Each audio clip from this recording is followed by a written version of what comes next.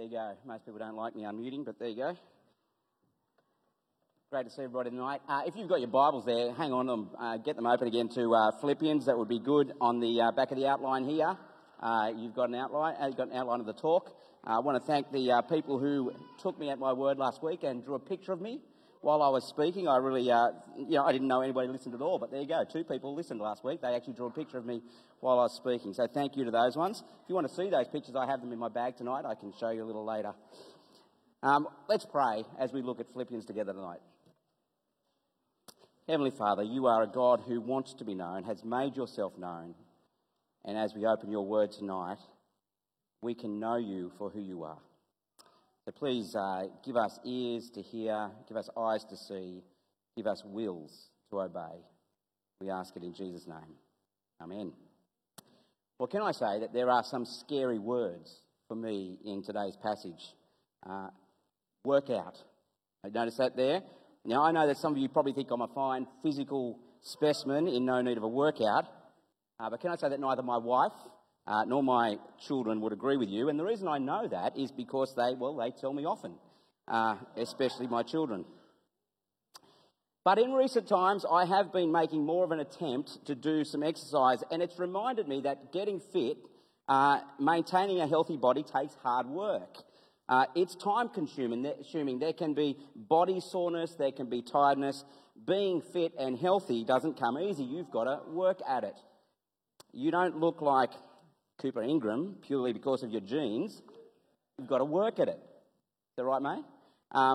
Anyway, and when people who look like Cooper tell me that I really ought to work out a bit, do some exercise, I generally like to point them to one of my favourite verses in all of Scripture, where the Apostle Paul says in 1 Timothy 4, verse 7 and 8, "Train yourself to be godly, for physical training is of some value, but godliness has value for all things, holding promise for both the present life and the life to come." Well, one of my favourite verses, but here's the point really. See, achieving a healthy spiritual life is similar to achieving a healthy physical life. Both require training, strenuous time and effort. I was chatting with a fellow Christian just a little while ago, and he confessed to me that he didn't feel like he had grown much as a Christian for quite a long time. And I'm guessing he's not alone. Why do many Christians at times feel like their Christian life is stagnating? Perhaps we feel defeated by some particular sin. Maybe we find ourselves lacking in motivation to get along to growth group. Maybe we lack the desire or energy to serve others. Perhaps reading our Bible and praying just doesn't seem worth the time or effort. Now, why do some Christians never seem to make progress? I think Paul has something to say about that in this passage tonight. Gyms, personal trainers, boot camps, running clubs, bicycle clubs, they're everywhere now with people invested in working out to keep their physical condition in good shape. Now, we know, don't we, that a healthy physical life doesn't happen without investing in it, working on it, and it's only of some value. So why would we expect to have a healthy, vital, joyful Christian life without truly investing in it? The Christian life truly is a workout, and it should be, and if it's not for you, then it's likely that your spiritual muscles are in atrophy. That is, they're weakening and wasting away. You may be in danger of spiritual malfunction. That is not what God wants for us. And this passage, I think, makes that crystal clear. I wonder if you remember the key thing, the most important thing that Paul asked of the Philippian church in last week's passage. Remember, the one thing that Paul wanted the Philippians was that their manner of life be worthy of the gospel of Christ. We saw it back in chapter 1, verse 27. Now, the challenge to worthy living actually continues in the passage before us today. I think it's worth noting that Paul is fleshing out that one phrase of living in a life in a manner that is worthy of the gospel of Christ. He's fleshing it out right through to the end of chapter 2. And so it might be worth a quick recap before we move on, because Paul points out a number of things that the challenge to worthy living actually entails.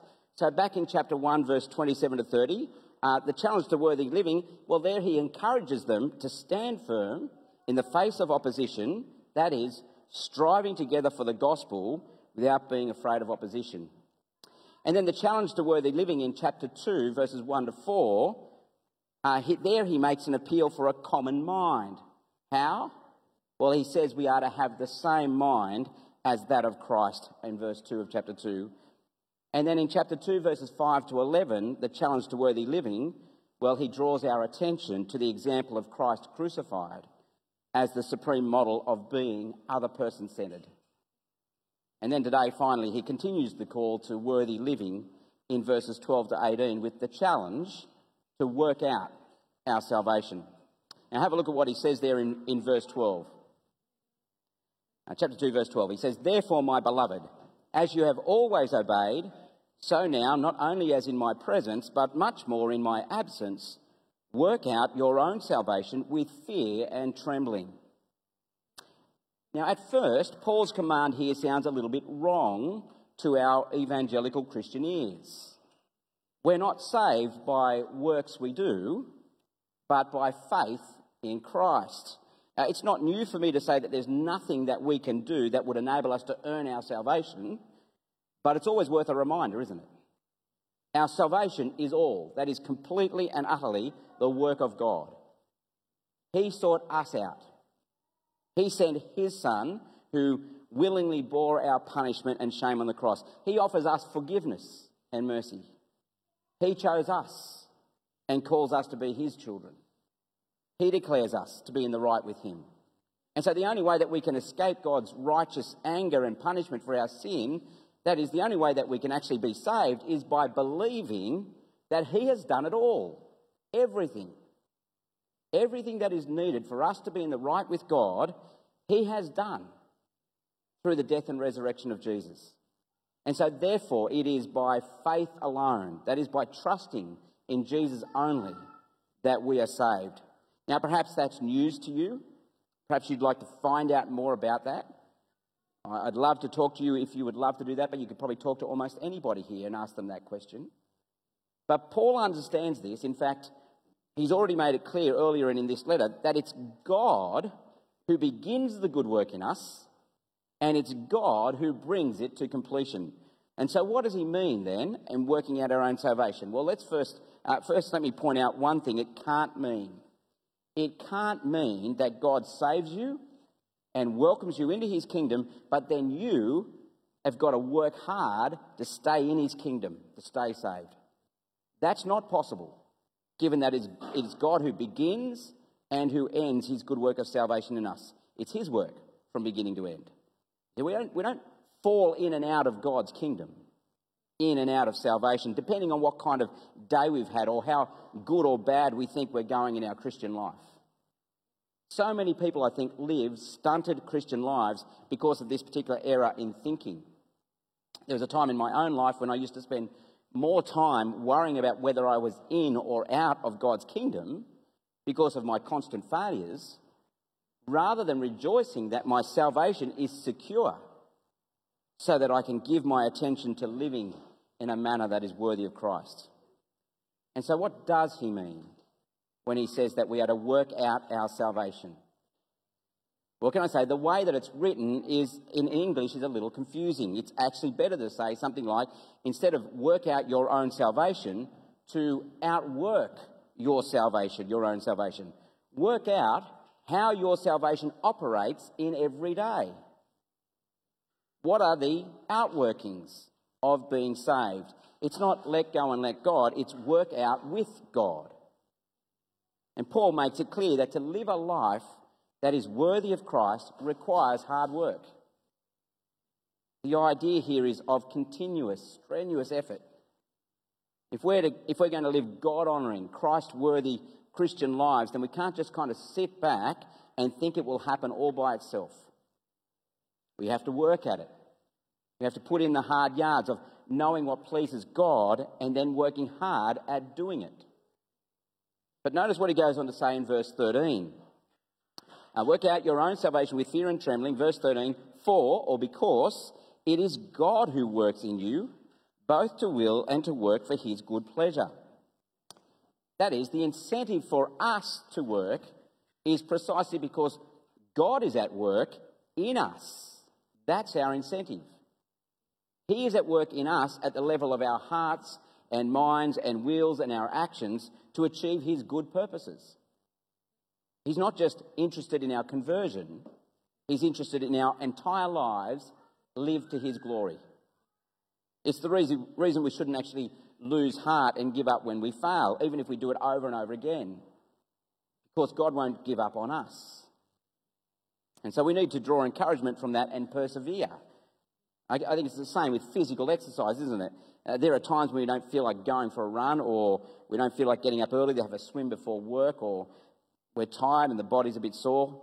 But we know that if we keep at it, things will improve. We can be even more certain in our Christian lives that we will grow more like Christ as we keep at trusting Jesus and living his way, not giving up, not being lazy. Why? Well, because God is at work in us, guaranteeing to bring about his good purposes in us. However, the reason it's with fear and trembling here, work out your own salvation with fear and trembling, is because we know that this Jesus, who humbled himself to be put to death for our salvation, has now been exalted to unequalled glory and power as the Lord of the universe.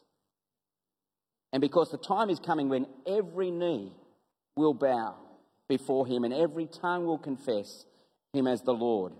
See, the first time that Jesus came, he came as our Saviour. And now is the time for us to recognise that reality. The next time he comes, it will be as our Lord and our Judge. But as Christians, we don't wait until then. We bow to him as Lord in our lives now. So instead of bowing to, or maybe our comfort or our security or our happiness or our success or our status, all those things want us to bow to them. Instead, we bow to Jesus as our Lord. And so the question that remains is, how? How do we go about working out our salvation? And the answer to that question from this passage is that we go about working out our salvation the same way as Christ did, by other person-centeredness. Christ's whole manner of life was for the sake of others. That is, he didn't demand his rights. He didn't stand with pride on his credentials as a means to secure our adoration or obedience. He didn't enforce his authority. He came to serve us. He didn't insist on his own interests. He humbly operated in our best interests.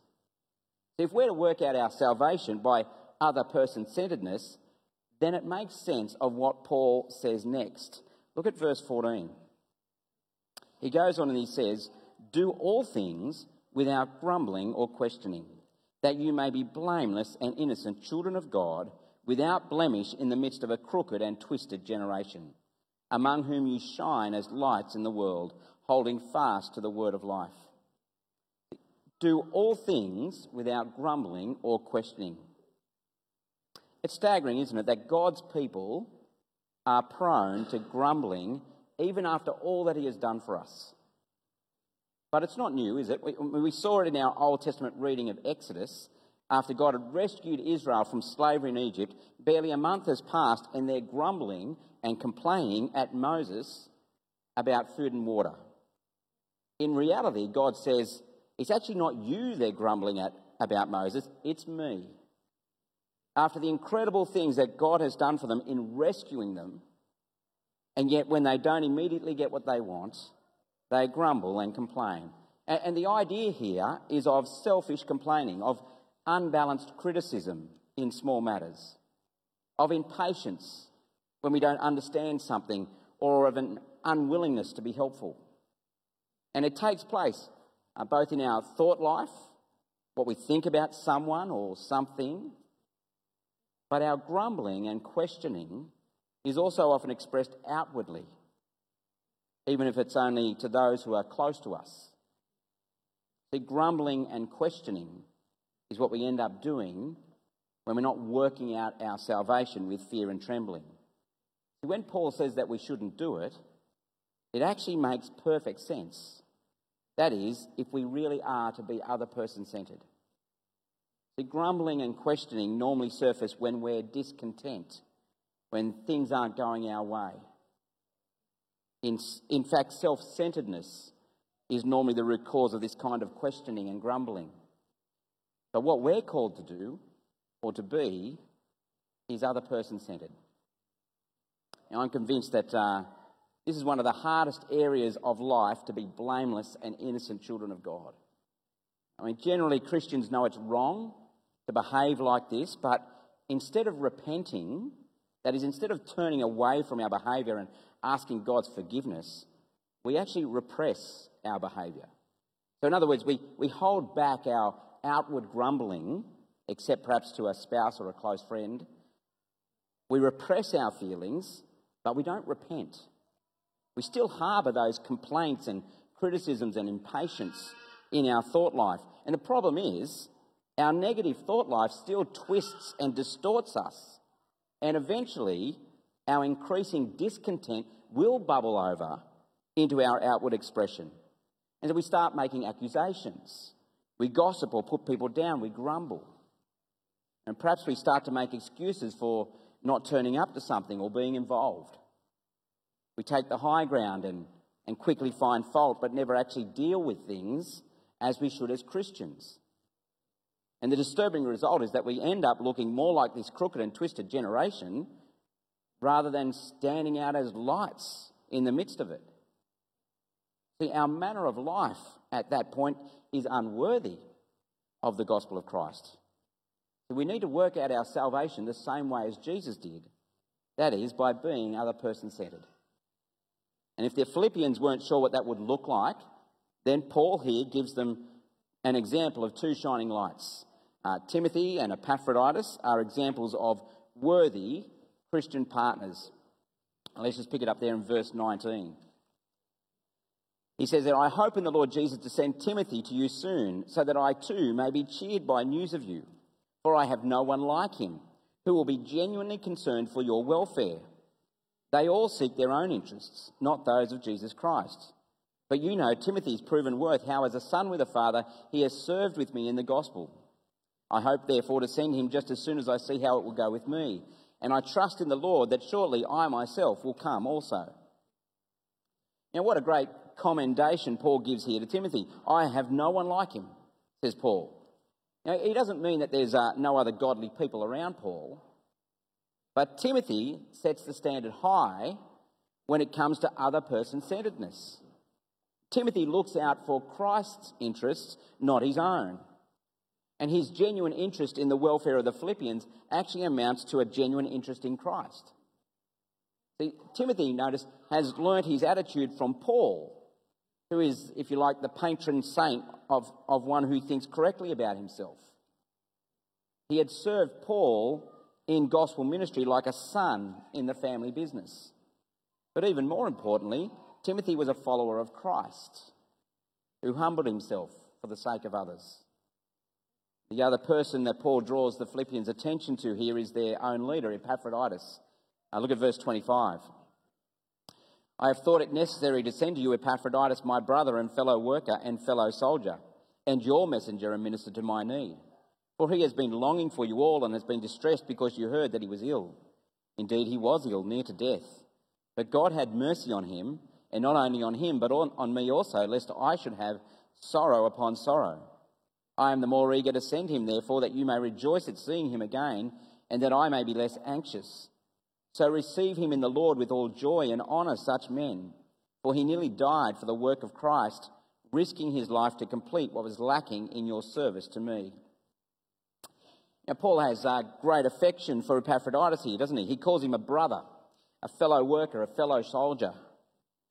As an expression of their partnership, the Philippians had not only sent money to Paul, but they'd also sent to them their pastor to minister to any of Paul's needs and also with Paul in the cause of the gospel. And in doing so, Epaphroditus had gambled his life. He exposed his own life to danger for the sake of being with Paul. That is, he was willing to die for the work of Christ. And even though he did nearly die, his concern wasn't for himself. He was more concerned that the Philippian Christians back home had heard about it, and his concern is that they would be concerned for him. Honour such men, Paul says. And what is it about these men that we're to honour? Well, they are concrete, visible examples of what Paul taught That is, as we saw back in chapter 2, verse 7, they are all like Jesus, who made himself nothing, taking the form of a servant, humbling himself. I mean, there's no church called Saint Epaphroditus, at least not one that I'm aware of. He and Timothy and Paul are all examples of humble servants who are other people-centred. They reach for the towel, not for the top. See, how is your manner of life honouring the gospel of Jesus Christ? How is your manner of life furthering the gospel of Jesus Christ? Are you letting your light shine by your other person-centeredness in the midst of this crooked and twisted generation? You know, imitation is the way that we learn most things in life, whether it's the Australian accent or some sporting ability, even much of our behaviour is learnt. That's why parents, for example, are often concerned about who their kids hang out with. They want them to be influenced by positive role models.